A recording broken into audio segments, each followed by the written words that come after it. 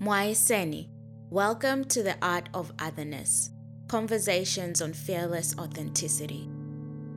Cynthia Wright is passionate about gerontology, a social entrepreneur, aged care expert, wife, mother, daughter, Australia Day ambassador, and so much more. She thrives on bringing about positive change in communities. We chatted about how she does it all and social entrepreneurs shifting from a Mother Theresa to a Bill Gates global business approach. This was my first remote interview, and the sound quality drops in some parts. My apologies for that. But I really loved my conversation with Cynthia, and I hope you enjoy it too. And what I do put people on the spot. So the first thing that I asked is for someone to introduce themselves in a language other than English. So do you speak any other languages? I do. I speak Bemba. I think I'm more fluent in Bemba. That's about it. Yes, just that. Okay. All right, cool. I know Bemba as well, but I am curious to kind of get you to say hello to our listeners in Bemba. I'm curious about how you will say it. So if you could say hello to everyone in Bemba. Mlishani, Mwaiseni po. I love it. Mwaiseni po is a new one. So, yes. Yeah, we'll keep it like that. Awesome. So just to start off with, who is Cynthia? Oh, wow. It's a very question. Okay, I'll just tell you a little bit about myself, I guess. Start from there. And then if you want to ask me anything else, we can go from there. So the way I describe myself is Cynthia is a leader. She's a leader. She's a woman, a mother, a wife, and a friend, and a daughter, and a granddaughter. So some of and then we get into the socioeconomic side of who Cynthia is. I am a corporate manager in aged care. So I manage an aged care facility, work for an organization that builds aged care facilities. So that's what I normally do from, Monday to Friday, 9 to 5. That's my 9 to 5. It's also a passion of mine after studying an undergrad in nursing and science. And then I did a postgrad in occupational health and safety, majored in health. So a lot of my passion is around gerontology. So I enjoy that stuff because we live in an aging population in Australia. So for me, that's an area that I'm very passionate about when it comes to my career growth, and also leading teams where I can create more leaders. Other than that, I'm also running my own social enterprise, formerly known as Regions of Africa. We've just gone through rebranding that. We've decided to go global. So it's been rebranded to Regions International, which is very exciting in terms of where we are going with it. And also the Australia Day ambassador for 2019. So working with the Australia Day Council, promoting active citizenship, civics and citizens, but also promoting inclusion and diversity as well in communities. So I'm really enjoying working with local councils and also local government. I accept roles and I get involved in things because I'm passionate about them. So I'm very selective with what I would take on board. Because if I'm not passionate about something, I'll look at it in terms of where am I going to get the time to achieve that. But everything for me is passion driven. And purpose driven as well. So I actually find the time to do it. 24 hours in a day is sometimes not enough. But if you are passionate about something, you will find even 10 minutes to give into something that you're doing. I'm curious about, you've kind of talked about your passion, especially kind of like your health background and concentrating on aging in Australia, or, how you kind of like bring diverse, inclusive community together.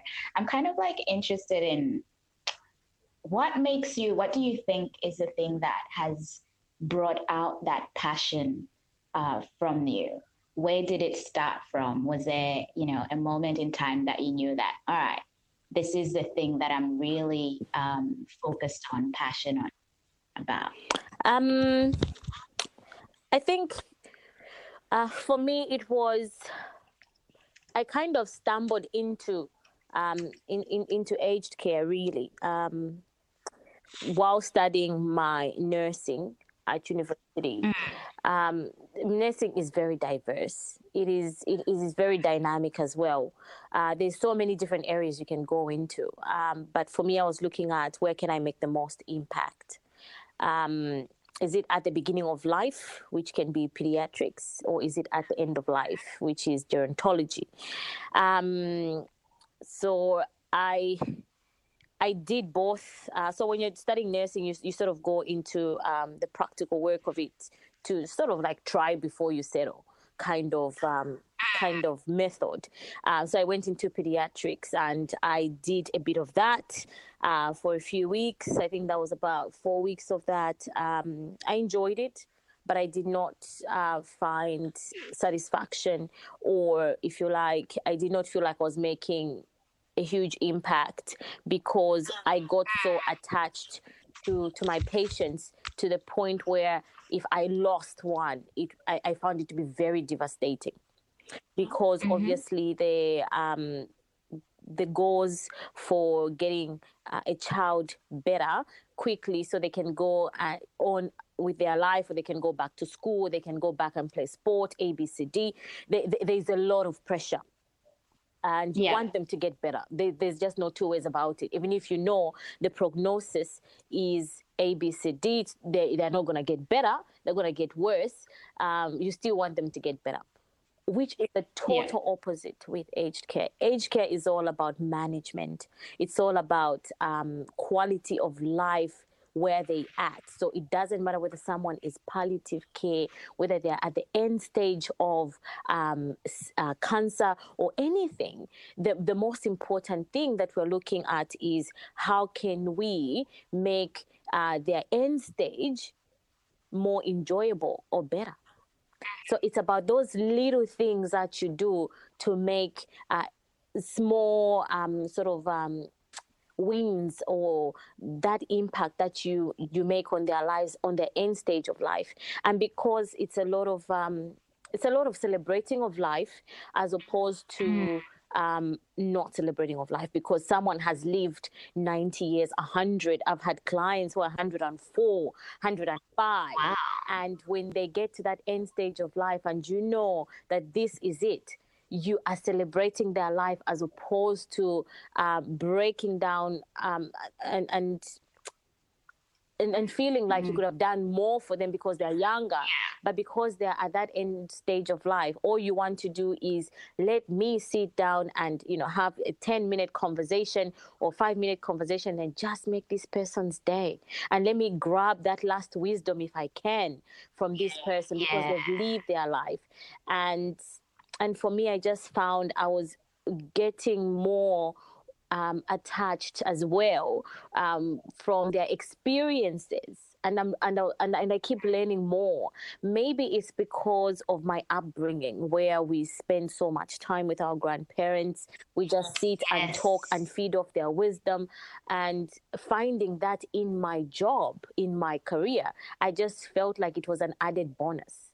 So I go to work every day, and I sit down and I'll just use what would you call that? I'll just use a word or a name that is not a client's name. Mrs. X will sort of say to me, "Oh, you don't look very happy today. Life is short. You should smile more.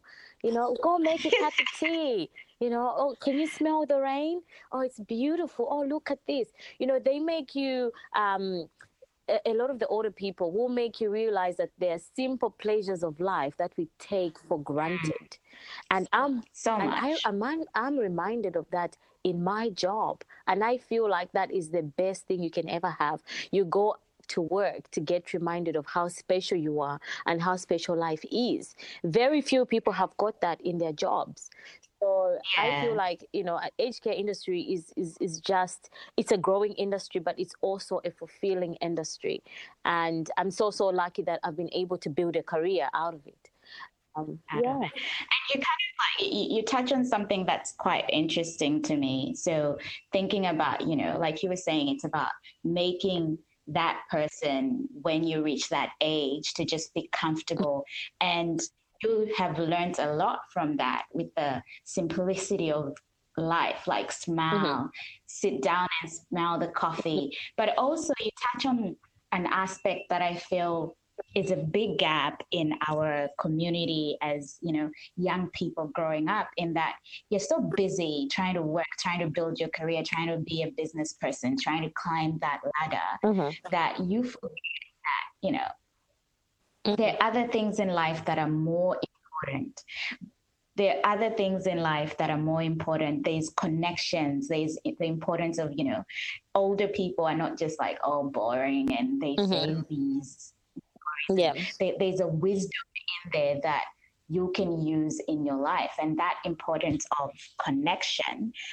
Because I feel as if a lot of the times, because we're just so focused insular with what you need to be and where you need to be, you don't get to actually appreciate either older people or even appreciate the smaller things that are happening in your life. Exactly. No, it's very, and I feel like, and you're right, it's something that's missing in our communities and society today. Building meaningful relationships, because people are so busy, and also we are living in an instantaneous world and society where you need a meal, you just grab your phone and order one. You don't need to bother to go to the shop. You want to date someone, you just go on an app and you look for them. So it's one of those things where are we? Yes, technology is good, but is it ripping us off something that is more valuable, which is the village?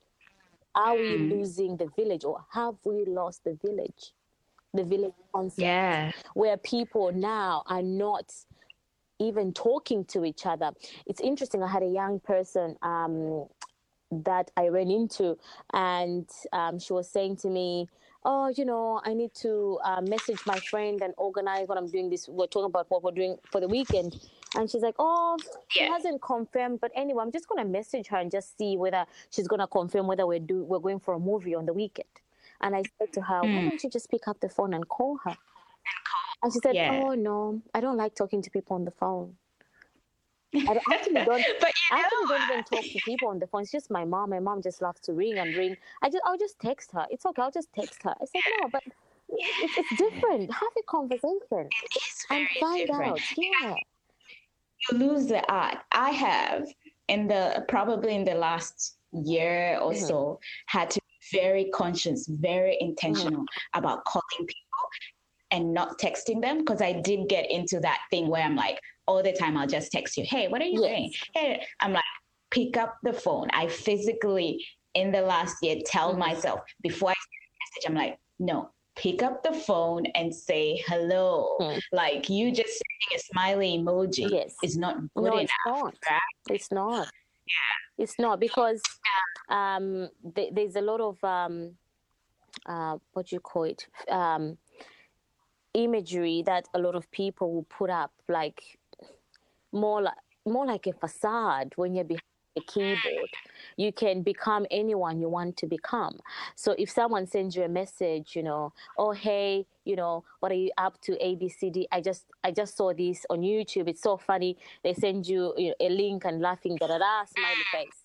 You might be having a really bad day, But because you don't want to be a party pooper, you are going to send smiley faces as well and say, oh, yes, oh, this person's ABCD, or I'll check it out, ABCD, and you send a smiley face. So easy to dismiss that conversation. Whereas if that person picked up the phone and wanted to talk to you about something funny that they saw, and you're having a bad day, they can sense it in response. They can pick it up. And then what's going to happen is they will put that conversation of a funny video that they saw aside and focus on how you're feeling and how you're sounding.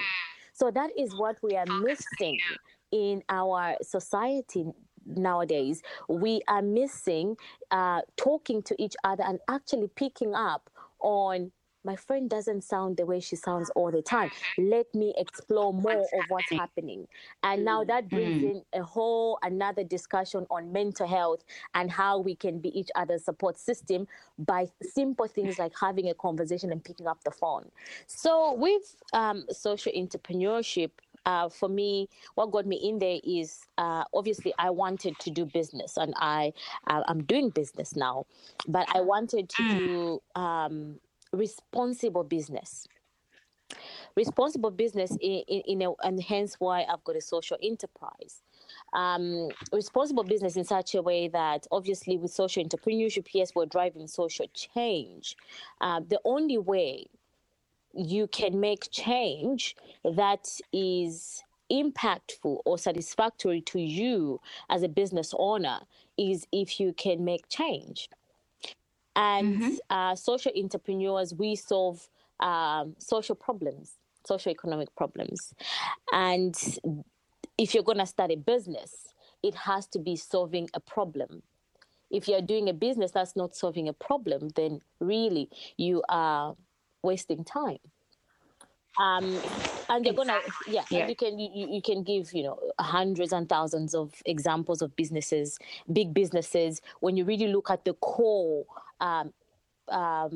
value or the core nucleus of that business, if you like, is there's a problem they are solving. So hence why I went into social entrepreneurship. And also, it's the buzzword in the business streets these days. So you might as well get on the wagon. Who are we fooling? Who are we fooling? But I think I also like touching on what you've said, like the aspect of it's embedded in your business. It's not just a thing that you think about afterwards. Because I think about social responsibility for companies saying, oh, we have social responsibility, we're going to plant trees. Yes.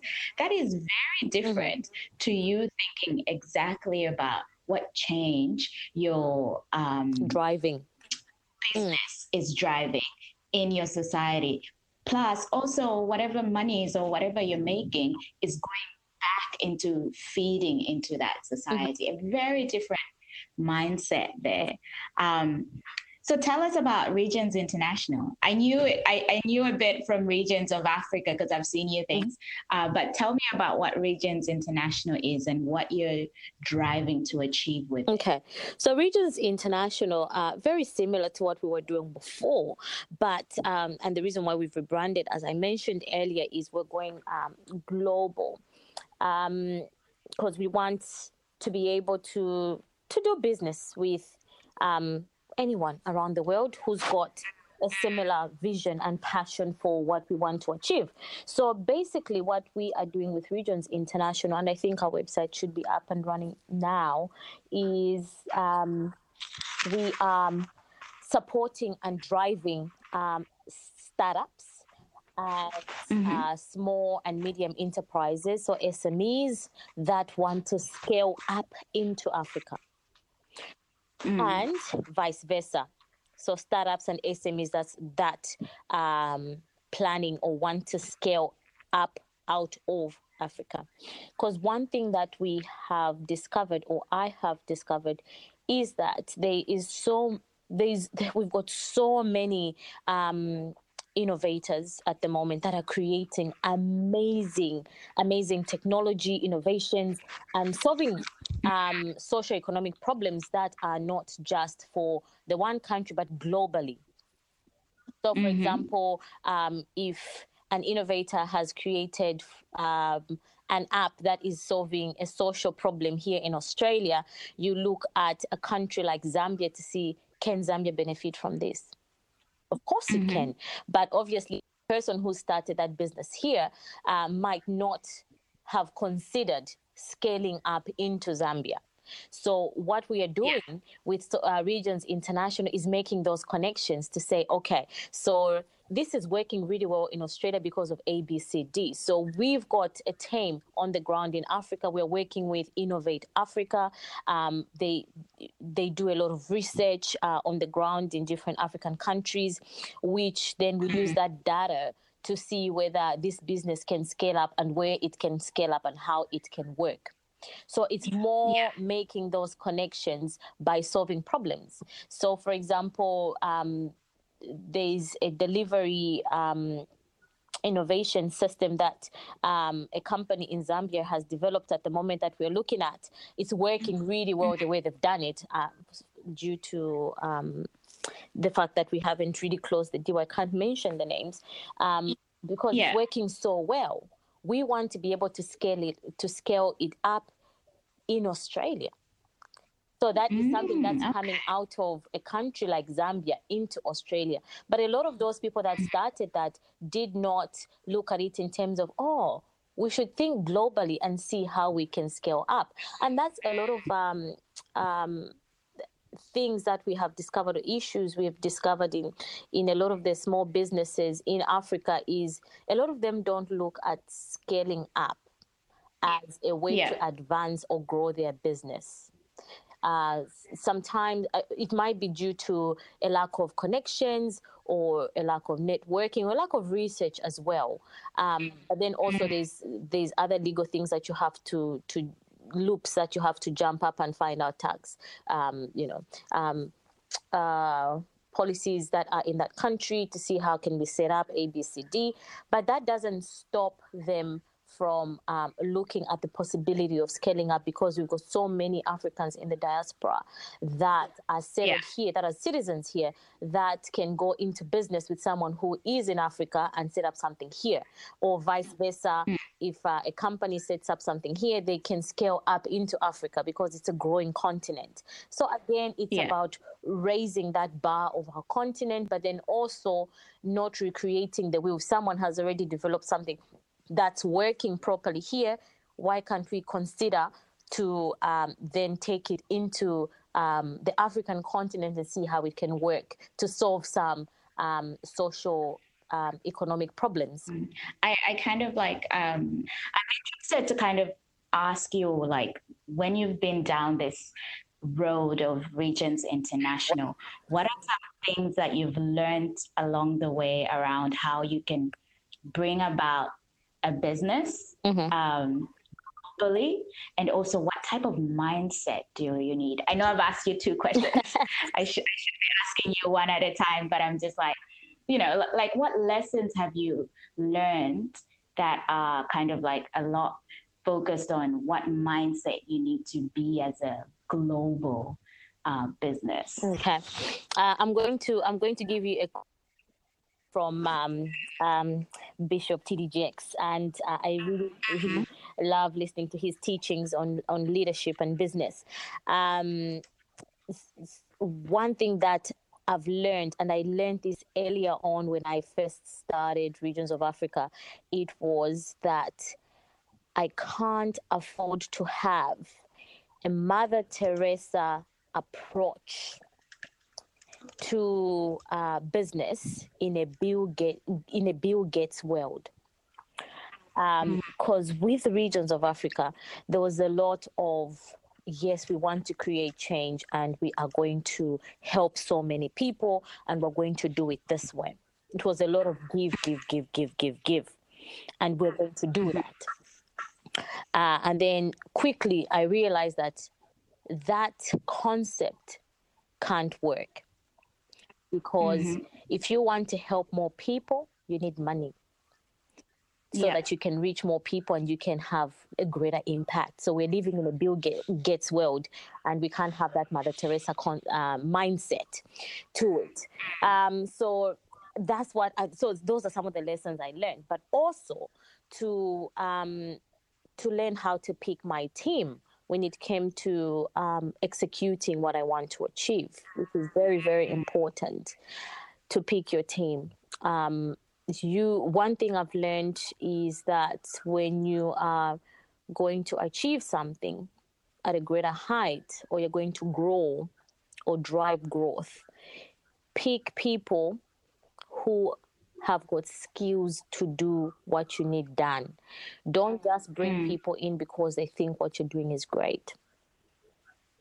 Yeah, and I think that's, you know what, you've just touched on something that has been, on my mind lately, because I've been, I'm involved with a couple of like community groups, and sometimes I'm kind of like the dysfunction that happens there. I'm like, why are you people here? You're not even contributing. Like, what's your purpose?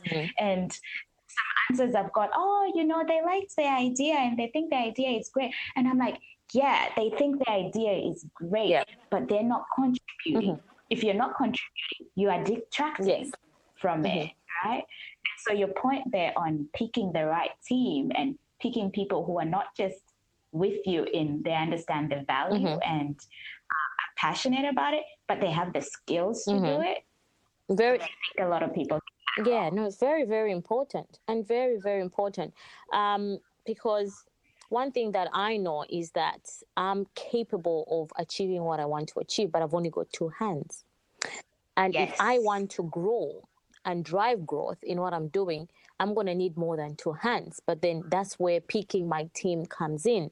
I need to pick people that have got the skill set to achieve what I need achieved and that understand my vision. So I'm not going to bring people in just because they are my friends or because they are my cheerleaders. They can still be my friends and my cheerleaders on the sidelines. I need to find people that can actually execute what I need done. So, and those are some of the things that are hard to take on firsthand when you first start a business, because sometimes you've got an idea, you share it with a friend, and the friend goes like, oh yes, let's do it together, let's do this. But it's very, very important in business to be honest. Open rebuke is better than hidden love. Just don't hire some people because you like them, because if they underperform, you're just going to keep them there because you like them. So be quick to be slow to hire and quick to fire. So those are some of the key lessons that I've learned in building what I'm building at the moment. And then also, when it comes to finances, it's very important to make sure that, yes, starting any business that you're going to do, at the beginning, it will take money. Will take money, and you need to understand that for anything to grow, for you to drive your business or to drive change that you wish to see, you have to put in the work. You have to put in the work. You have to make sure that you put in the work. A lot of people will come up and talk about, I want to do this, I want to do this, I want to do this. Yes, okay. Yes, that's good. What have you done? What work have you put in? What are some of your pet peeves? Like, what's annoying you or frustrating you right now? The fact that a lot of minorities. I'm a minority. A lot of minorities are not utilizing their diversity to what's the word? They're not utilizing their diversity to create something special for themselves. They're not using their diversity as a strength. Sometimes working in corporate Australia, you do feel it. And I'm sure people who do not work in corporate Australia still feel that they are minority. But you can use your diversity to your strength. You can use it to build your image. When you walk in a room, you're different. So chances are a lot of people's eyes are on you anyway. So if you then sit in a corner and not say a word because you're a minority, the eyes will still be on you and say, oh, okay, so, people from this, background, they don't really speak much. Or you can decide, you can demand the room, get in the middle and say something. Embrace your differences. Use that to your strength. Use the fact that you're different from other people to your strength by telling your stories. Don't be afraid to share your story. Yes, I'm from Zambia, but I'm bringing something valuable to the table because of my upbringing, because of where I'm from. There's lessons and stories, like you said. You've got another interest of stories from our grandparents with Tushimi and things that we grew up listening to. Some of that wisdom that we fed off, we can bring it into our workplaces, into our career building, to our businesses, and people will fall in love with your stories. I sit with you in kind of like thinking about like, let's use our strength and be able to kind of like really value your strength and really value that you're bringing something. You are valuable. You are important. There's something here for you to do. Whether, you're a minority or not, it is important to kind of like find the value and sit in your strengths and use them. What are some final thoughts that you have just around how you as an individual can stay connected to what's important to you? Okay. By being authentic. Be authentic. I think for me, I've never stopped learning. So I've never reached a point in life, in my career, in my new ventures. I've never reached a point in life where I've gone, oh, I know everything now. I'm not going to learn anymore.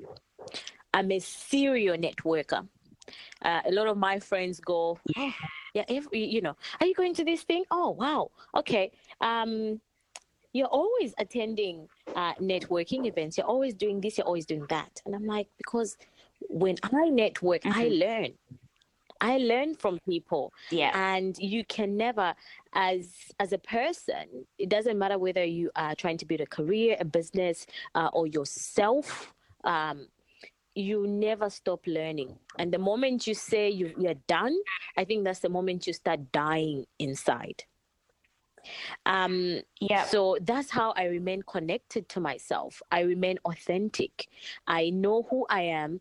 I know that I'm a minority in Australia, first of all, and I use my diversity as my strength. I work hard, so let's not be fooled.